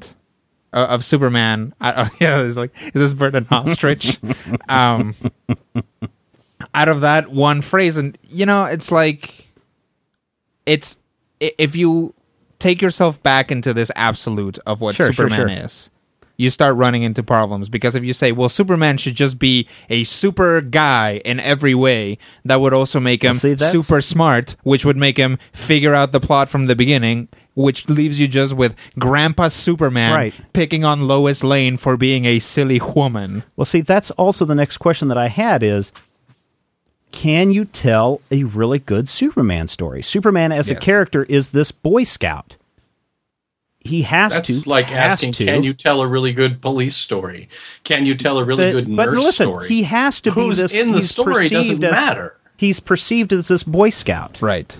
Can you tell a story that's anything but Superman being a Boy Scout? Can you tell a story of Superman being anything other than this, for lack of a better, phrase, this goody two shoes? Well, goody two shoes Christian, God and country fearing Christian who always does the right thing, who's never fallible. And isn't that the problem with why people? A whole lot of supposition to the table. No. I'm just asking. Isn't this not the reason why Superman comics are not as popular? Why Superman is not relatable? Is not popular and is not relatable? Yes. I think when Superman is written that way, he's not. But that is not specifically what Superman is. Can you write a good Superman story in which Superman is just a Boy Scout and always takes the Boy Scout position of things? Mm-hmm. Yes, you can. Because we've seen it in the JLU. Right. And the best episode of the JLU is when Superman is fighting Darkseid, and he says, you know what? All this time, I've had to hold back my powers. I've had to do all this stuff. Now I'm going to kick your ass. I'm going to use all of my powers. Yep. And you know what's another great episode of the JLU? When he fights Captain Marvel and realizes that Captain Marvel is a bigger, cheesier Boy Scout than he is, and it kind of irks him. And he has that very human emotion of, hey, wait a minute, I am the goddamn Superman. What's going on here? So yes, you can. Yeah. Especially when he is given the option of compromising his morals for the bigger moral imperative. It's like, Superman, no one will ever know that because of you 3 people died, but this will save all of Metropolis. That's a hard choice for Superman. Yeah. That's a good story for Superman. Then let's see a good story for Superman then. Yeah. I just don't think that... I think part of the problem with Superman is it's not relatable, and I don't think that there are things going on in the Superman comic books that make him relatable or make him interesting, because in the end, Superman's always going to win. Just like Batman's always going to win. Just like... Well, until he goes up against Darkseid. Yeah, but that's zaps his Omega beams at that's him. your feel-good movie of the summer in general, though. I don't know. Should Superman be a feel-good movie? I'm just asking these questions. Yes. Should Superman be that feel-good movie? Yes. Should you come out of it going, my gosh, I'm going to go pick up that piece of paper over there because that's what Superman would do? Maybe not quite at that point, but you should come out saying, I'm going to help an elderly lady across the street because that's what Superman would do. No, Superman doesn't need to be moralistic. Did you come out of the Dark Knight wanting to kick people in alleys? Yeah. I came out of what was that Mortal Kombat movie, wanted to kick people in dark alleys. Yeah. Did you come out of Sherlock Holmes wanting to be, overly condescending and... Oh, see, I'm already that way.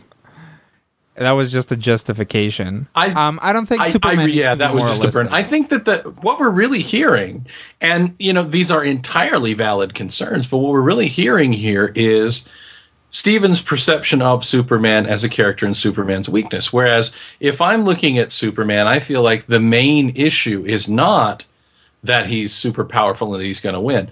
all superheroes win. Right. Blank Man won. Handyman won. Pootie Tang won. All superheroes win in the end. That's how the superhero movie ends. And if your superhero movie ends with your superhero dying in the gutter, well, then it's probably an art house superhero movie that isn't really very superhero-y at all. But if Superman goes in and isn't a big, strong guy who can fly, and yes, to some degree levitate, although that's arguable. If Superman isn't, shooting I-beams and isn't, basically the down-home nice guy from Kansas, even though, people talk about Superman's politics. Anybody who's ever talked to a farmer from Kansas knows that farmers are very politically, polarizing people as well. And just being from the Midwest doesn't mean that he's necessarily going to be this, middle-of-the-road super conservative, or, even the way you described him, far to the right, this upstanding Christian, God-fearing Foober-Fa. I think that you can have the character, the man, be fallible without having Superman be fallible. And that's where, things like, I don't know if internal monologues are still in, but things like Clark Kent's thought processes in playing that Superman role come into play. Things like how people view Superman, how Lois views Superman, how Metropolis views Superman, how in Rodrigo's example, Lex Luthor and his minions in the lab view Superman. That's where you're going to come up with, your drama. That's where you're going to come up with, the things that are really going to delve into that character. And I think that simply being really powerful doesn't guarantee that Superman's going to win, simply because Superman can be outsmarted. He can be beaten up. As long as you presume that he'll spend 6 issues engaging in a mindless slugfest, he can be killed in the streets of Metropolis. So I think the problem is not, can you make a Superman story that works, is how can we make a good Superman story central to the character? Because Superman doesn't have as many iterations as Batman. And you can't necessarily go from, the Tim Burton quirky Batman and go straight into the new Zac Efron version, where in The Dark Knight everybody is, I'm the Batman, I think your problem is not how do you make Superman interesting, or how do you make Superman my problem relatable. Is how do you make not necessarily relatable. How do you make Superman interesting so audiences will say, how do I relate to him? Or how do I make Superman a story interesting to where he does have foibles, how he does make mistakes. You show that human side. Well, but see, that's not how Superman has generally been portrayed. No, it is. It is because at some point, look at Kingdom Come. Like, half the people love Kingdom Come, and another quarter of the people also love Kingdom Come, and then Matthew doesn't. Right. And he's perfectly justified. I'm not saying that he's wrong. Right. But most people love Kingdom Come. He is portrayed as a guy who says, you know what, America, fuck you. And I already dropped an F-bomb. So what the hell? Yeah, that's our 4th one for the show, by the way. That's right. And he goes and he's like, you know what? You don't want my help? I'm not giving you my help anymore. See you later. And then he's called back into action. Maybe that's the story. Maybe that's how you get an elderly crippled John Hamm to play Superman. In his ripe old age of 39. Maybe that's how you do it. Where Superman has basically told you, F you people, you don't want to deal with me, fine. Okay. You don't want my help, fine. I'm going to go off and do this. Exactly. You think my morals and my ways are with too... that and that's the thing. Takes us into the same... Well, it gives us the same beginning as Superman Returns, to some degree. It is. But you just... I mean, that's the answer to that question. Can you make Superman relatable? Yes, you can. There is a way. I'm sure there is a way. I'll give you another example, and it's a bit of a tangent. I'm not saying that it can't be done. Follow along with me on this one. I'm not saying it can't be done. Don't get me wrong on anything I'm saying. I'm not saying it can't be done. Right. I'm saying I haven't seen it.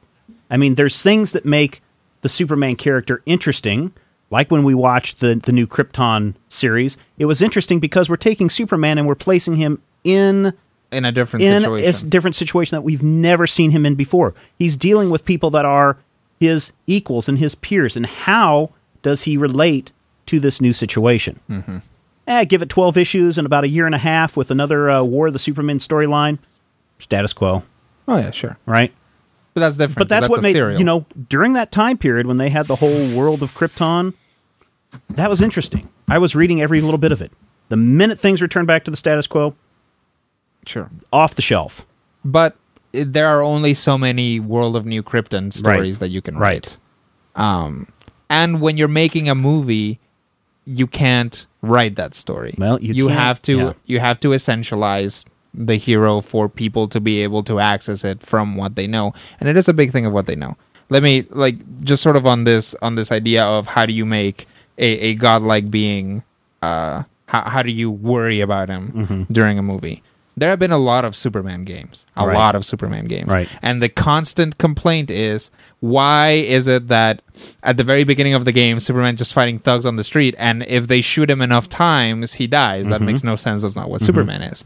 And it took about probably 20 years before somebody realized, oh, well, let's just make it so that Superman can't die, but Metropolis can. Right. So then you're playing Superman, flying around trying to save Metropolis from all of this stuff that is happening.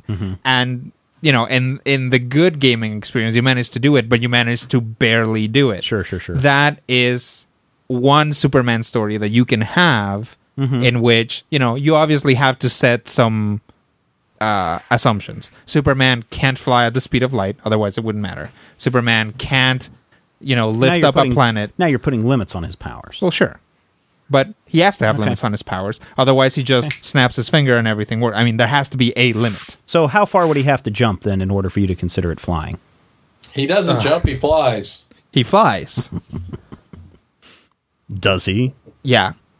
Well, or does he jump Steven, at such a trajectory? he fucking flies, all right. He flies. How does he stop at the top? He projects the apex. It's just like you throw a ball. Goes up, it comes down. How does he have a whole conversation with Lex Luthor at his tower? Well, see, that's, again, your interpretation. I'm just saying. I'm pretty sure that's flying. Levitating is flying? Yes. Okay, I thought it was levitating, hovering. Okay. So you're saying, does he just have trouble hovering? Does he need to, like, wave his arms so that he stays I'm not saying he has hovering? to flip his arms. I'm just saying that if you jump... I would say levitating is a form of flying, yes. Okay, all right. I would say in the larger umbrella of flying. Okay, maybe in the larger umbrella of flying. I usually interpret flying as moving in a direction through the air. I would say levitating is a kind of flying. Okay. Just for the sake of the lexicon. That's fine.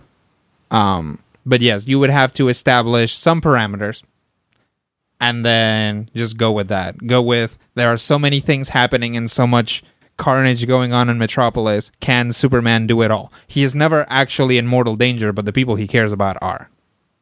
That is a Superman story that you can tell. And he is very powerful. And let me ask, does that make the audience then care for Superman or care for the other characters? Well, sure, because, you know, you have a wife, you know, you have a mother, you have friends, you have coworkers. Sure. And I'm just asking these questions. Yeah. Well, I'm not saying you're wrong. No. I'm explaining why this is... Sure. Why my point is reasonable and you should believe like I do. You know, you, and by you I mean the greater metaphorical you, people have friends, coworkers, significant others, people that they wish were their significant others, and you, to a certain degree, care about them. So, I mean, when your child or lover or whatever is deathly ill, you worry about them. You are not ill yourself. Right. And so, you know, if you take that one step further, if someone that you care dearly about has a very sick relative that you've never met, but they care dearly about, you feel for them. So you can write that Superman movie. You know, you can say, you know, this person, or like you relate to Superman's worry about the people he cares about. And if you're the head of a household, if you've ever been in charge of a group of people, you know that the weight of that responsibility that you have to other people. I'm not saying that anybody's wrong in this conversation. Right. I'm just trying to get everybody's ideas out, sure, so that people are clear on it. So I'm not shitting on your face, Rodrigo, when it comes to your ideas. You know, I didn't think you were until just now, where you brought that up. Or giving Matthew a big old Cleveland steamer about his ideas. Right? You are gross. You know that. You are a disgusting human being. And this is coming from two men who've thrown 5 F-bombs in the last hour and 20 minutes. Well, I'm sorry. So you're not disgusting because you're using that language, and I say and you should feel bad. And I'm a bad person. I should feel bad. All right. Yes. Well, now that we're all on the same page. So the question, though, is why aren't more people interested in seeing Superman, reading Superman? What is wrong with Superman? Well, I can look at comic book sales and tell you exactly what's wrong with Superman. Superman has 7 monthly comic books. What 7 monthly comic books does Superman have? I know of Action Comics. Pull the top 300. I will. Pull the top 300. All right. I will guarantee you there is 1, possibly 2, and maybe even 3 super titles in the top 25. I will guarantee you that Superman places comparably to Batman in terms of units sold.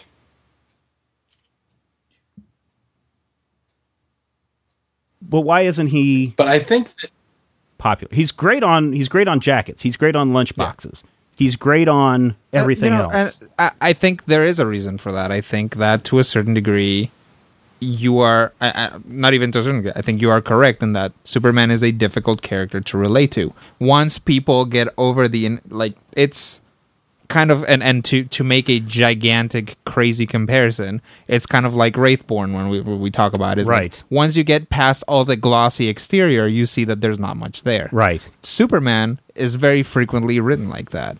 You just want to see Superman punch and punch and punch until he can punch no more, and then the final beat of that story is, nope, Superman digs deep and finds that he can punch even harder. Right. There's not much to that story. But that can be said for any story that is like that. Any very powerful character. Any character that, for no reason, just digs deep inside themselves and through sheer willpower overcomes their odds. You see that in Superman. You see in, badly written Superman stories. You see that in badly written anime. You see that in badly written whatever you want. Suddenly he finds this willpower to go on. And I think that's a problem with most stories in general. It's just cheap writing. Right.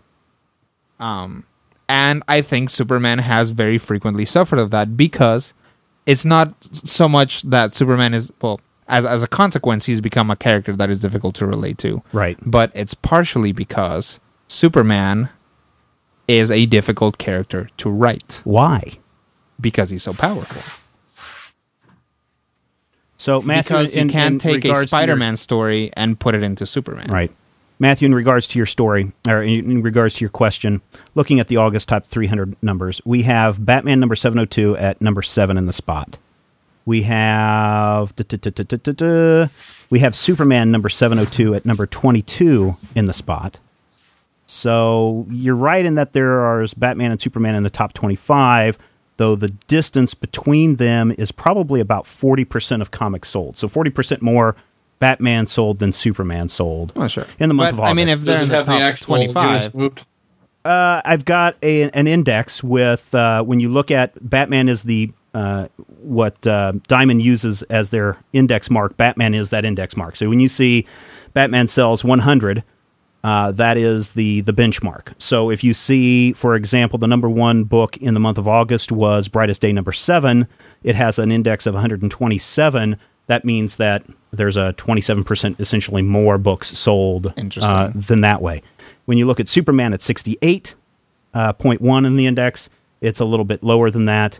I could go over to the best place really, and I'll plug this site because I know that they do a good job in their numbers, and I've been told that they're only off by about 1,000 to 2,000 each month, is ICV2.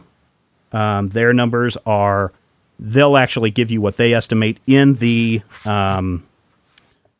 direct market distribution, how many units were sold. Okay.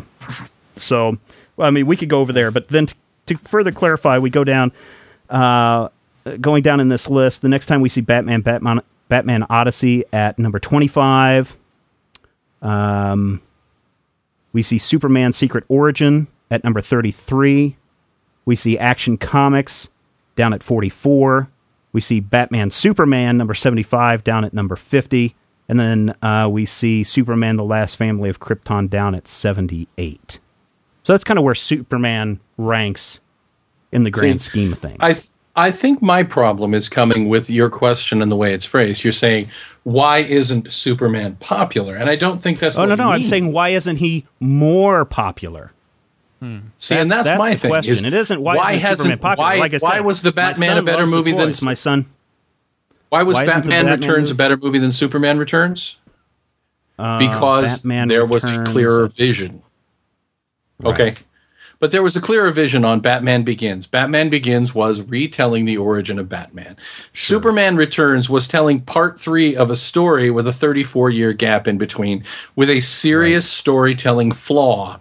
Right. In that it made Superman the homewrecker. So, I mean, I completely agree I don't with think you. that Superman is any less popular than Batman. Is he less popular than he was in the 40s? Probably, but all comic book characters are.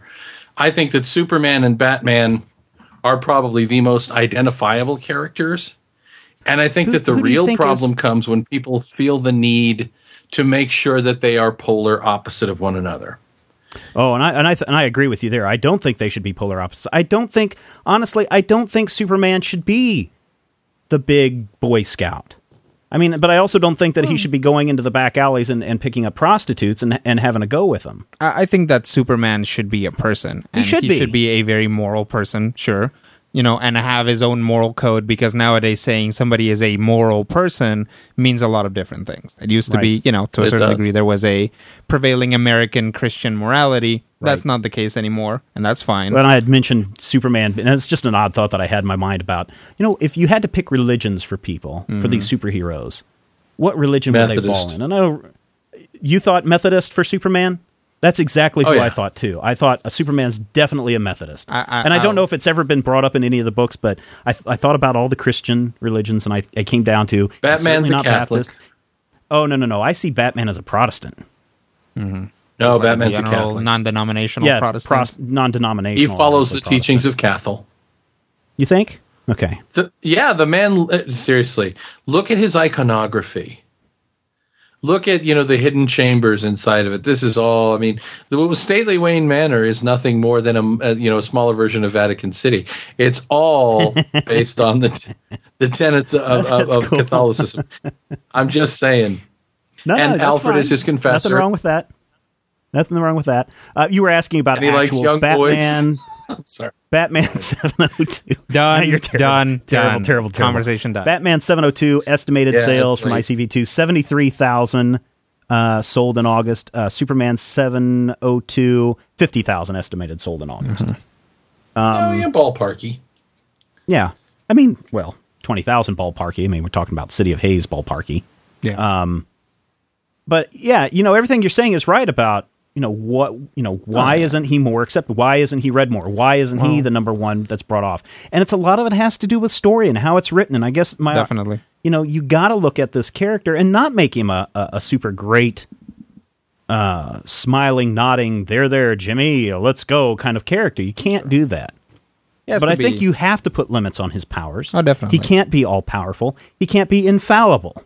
Definitely. Okay. And I think when you do that, I think you could create a dynamic, interesting character. Mm-hmm. I just don't think Warner Brothers, the movie studio, understands that. They don't have to. I don't think that... Yeah, exactly. They don't have to. And in fact, they don't care. If they thought that they could sell, the Tangent Universe Superman... like the brainy super criminal Superman, right? And they thought that attaching the Superman name to it would sell and people would accept it, they would do that. If they thought there was a way to sell Superman as played by Will Smith, they'd be there in a heartbeat. And you know what? I might watch that. Because Will Smith is a known commodity Did you watch? Did you watch Hancock? No, I didn't. I don't know. Oh, you really should. I've never seen this Hancock movie. Watch the unrated Hancock. Watch the unrated version. There's a few scenes in there. I don't want to see unrated Hancocks. I don't. Superman worldwide box office. Superman Returns box office growth. $391 million. $391. That's nothing to sneeze at. Domestically, $200 million. Mm-hmm. So that represents about 51% of the take, and that's not chump change. Unfortunately, it's estimated that the movie cost $270 million to make. Yeesh. So it is chump change. Well, Thankfully, they've got the foreign box office that helped make up for that. So when you subtract it, they roughly made... What is that? Did you just say the porn box office? No, the foreign box office. They roughly it is made getting so late, guys. $170 million in the worldwide box office, which isn't bad, but it seriously didn't perform as well as the studios thought it would. You know, I don't know what to do with Superman. I think having him jump would be cool. Yeah. Fly if you want. Having him hover in space and hear every little conversation that's being spoken around the planet? No. Okay. Too much. I think that's too much as well. Yep. Having him catch a speeding bullet? Sure. Yeah, I like that idea. If he goes like this, ha! To catch it, if as Clark Kent, he fakes it in an alley so people think that he was maybe shot and then he wasn't, just fainted, but secretly holds it in his hand and there it is, crumpled. No, that was an awesome scene. There is a common sense place for Superman that is largely acceptable. I think it's, before he can exist in space without any protection. Like, you don't need that for the story. That is just an awesome thing. Mm-hmm. Like, it is an awesome scene that doesn't need to be there. Yeah. Same thing with, really, even, freeze breath and super duper eye beams. Mm-hmm. You could probably get away with not even having those in the movie at all. Could you tell X-ray vision is popular enough that you probably need to have it in there somewhere. I think of the powers super that you hearing, could have. as long as it is like within the city, you can get away with it. And don't ever go into him hearing conversations in India. Yes. Leave it ambiguous. People will accept it. I think the super hearing, the X-ray vision, heat vision more or less, but it's got to have some limits on that. It can't be a megawatt laser coming out of his eyes. If he shoots lasers from his eyes, then what's the point of him getting up close and punching something, right? Same way with frost breath. Mm-hmm. Flying, I could go either way on flying. Either make him jump really, really far, like around the planet if he wanted to, or fly. It doesn't make any difference to me. Doesn't make any difference to me. As long as he's taking off and landing, that's fine. Gotcha. Okay. Could you tell a Superman story and make it interesting and not set it on Earth? Because there are many tales where Superman does venture out into space.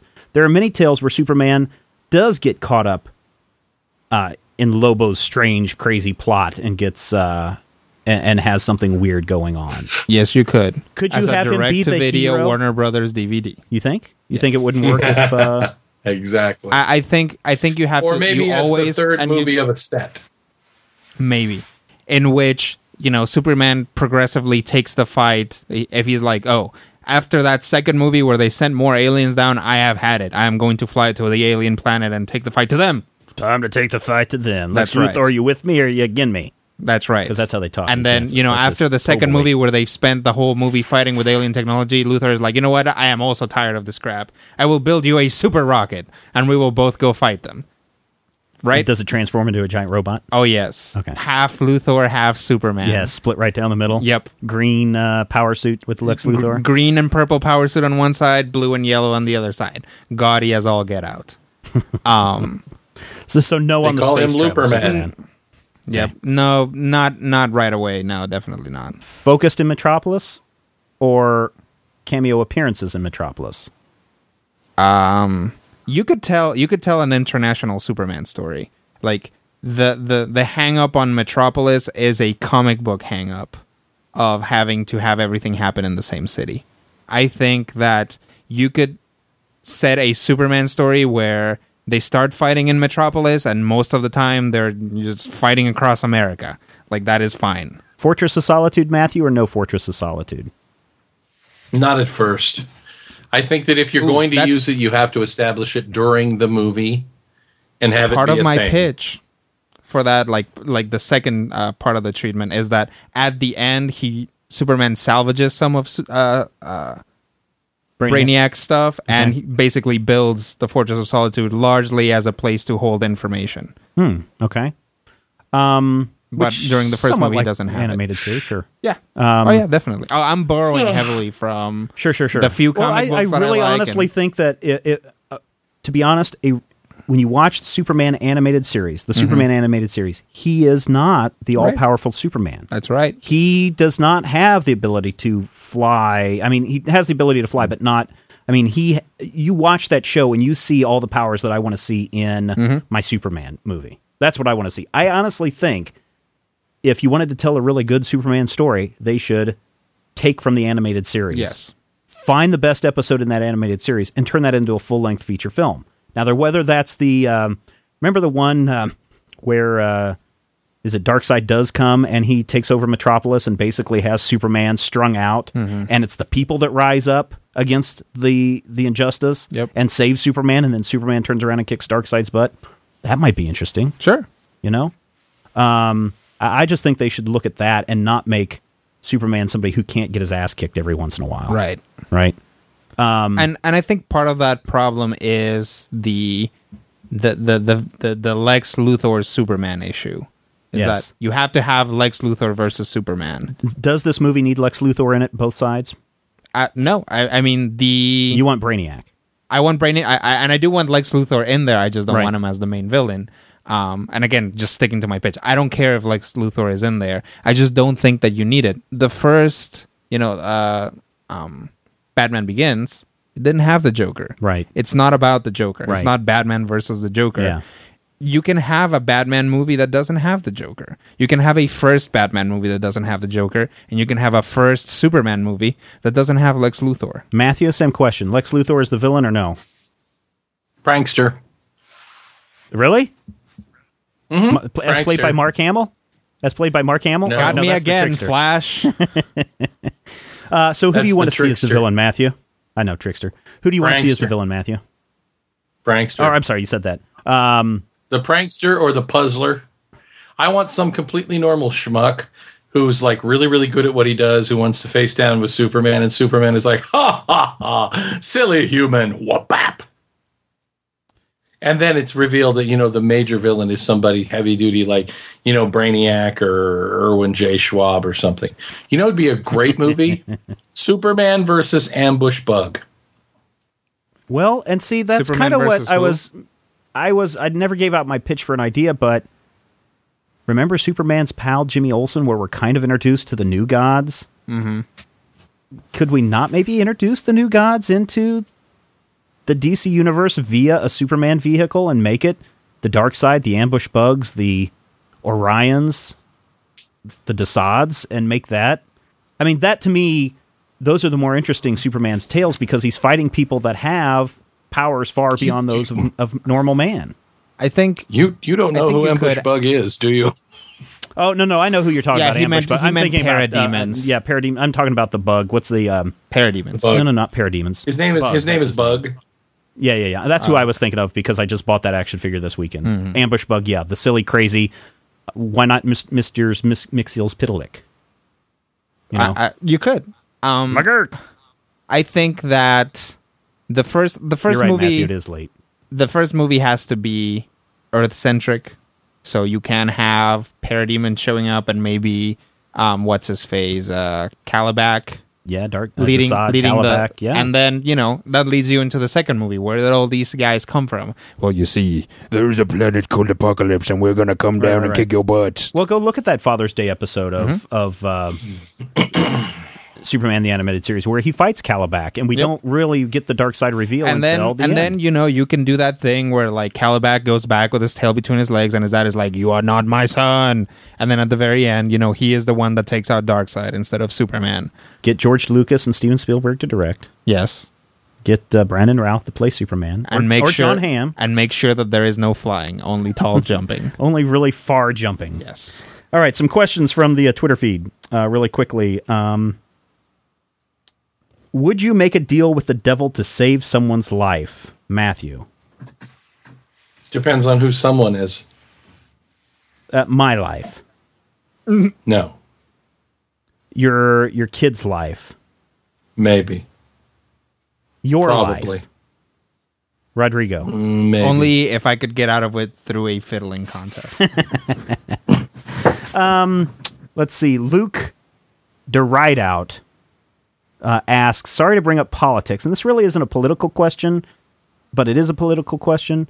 Do you think Schwarzenegger versus the EMA violent game bill will have an impact in comics, or will it even pass? Will it be upheld as constitutional? Rodrigo, you're our gamer.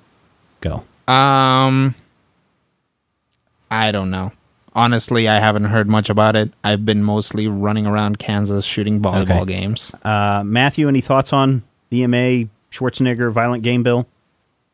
It wouldn't be the first time that people have tried to regulate this kind of thing, and I doubt that it'll be the last, and I doubt that it'll be overly successful.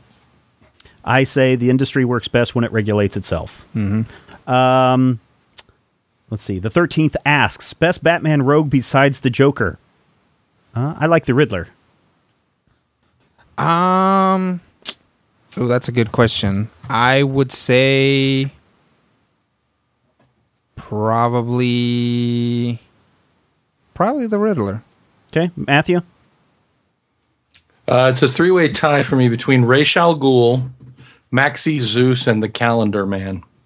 You know, I like Maxie. I love that episode of Maxie Zeus in Batman the Animated Series where he's like this not altogether there guy who thinks he's actually Zeus.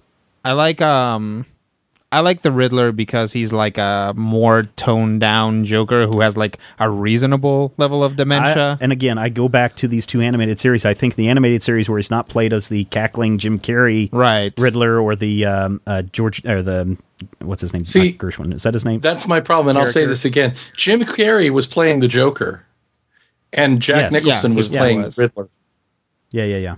And the characters were essentially reversed, and that's why I have problems with the Batman movies. But yes. Yeah, and in the animated series, I thought Edward Nygma was played very, very well. Mm-hmm. Okay, new answer. The Penny Plunderer. Okay. Best Spider-Man rogue besides Green Goblin? Paste Pot Pete. J. Jonah Jameson.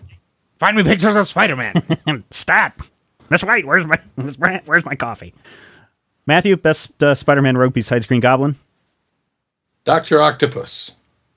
Will Matthew ever show his face to the world? Well, it's on the Major Spoilers website. You just have to look. Not his true face.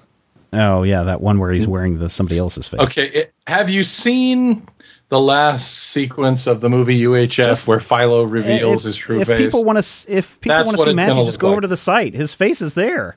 Yep. Just look at the bottom of every one of his columns. The problem is people think that's a really old picture, and I don't look like that anymore.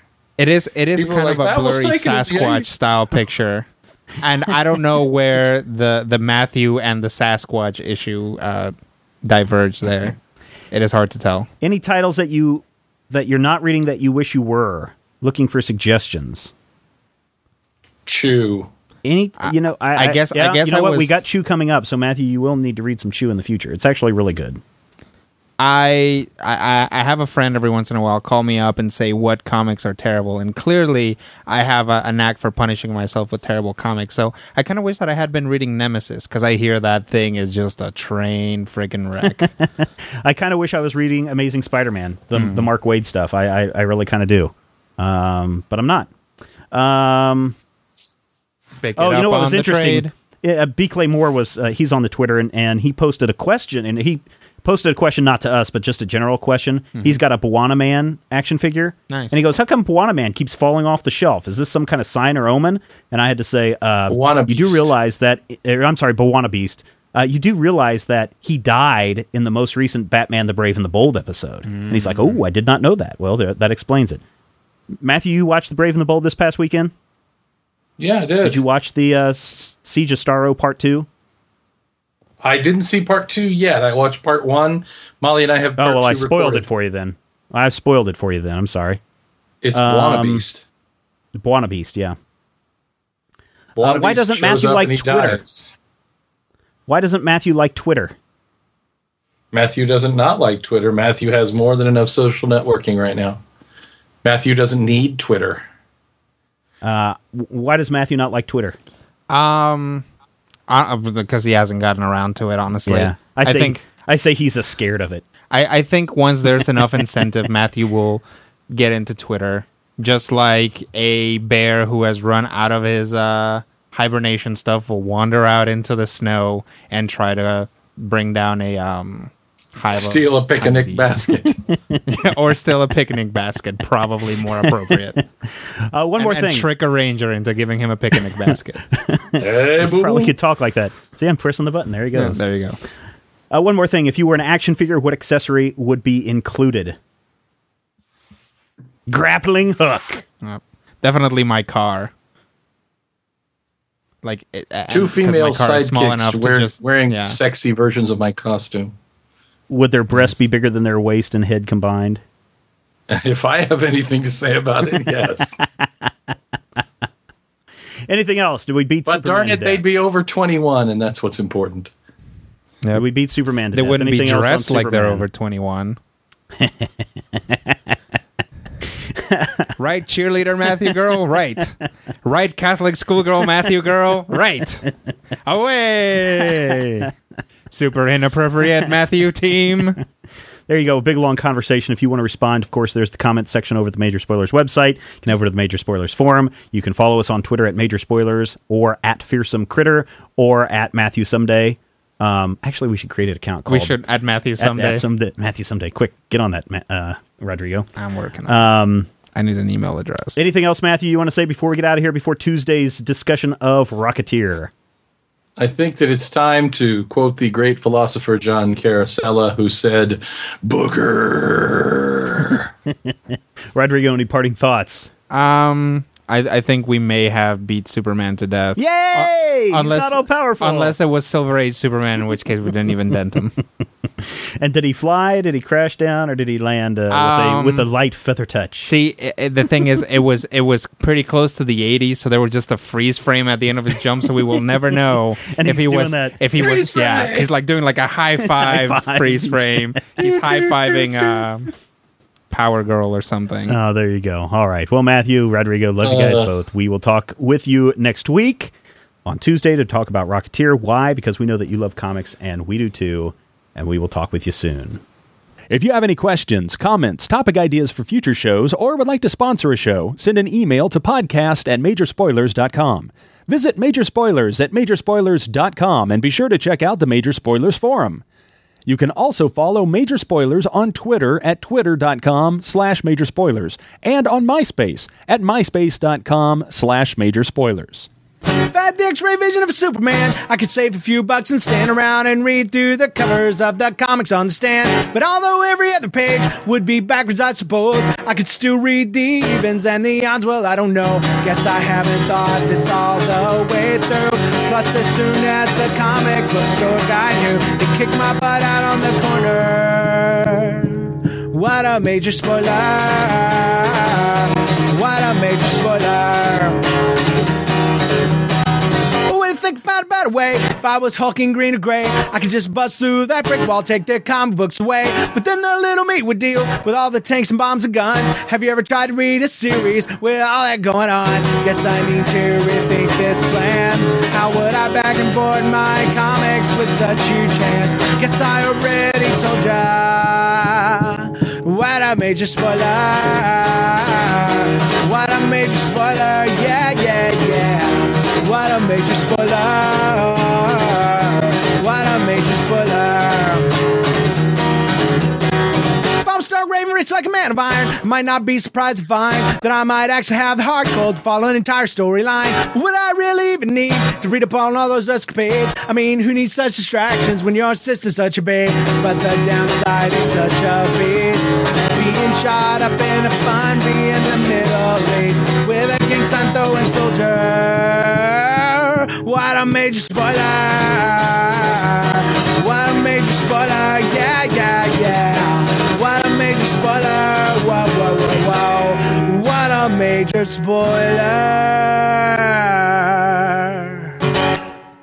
Major Spoilers Podcast. Copyright 2010.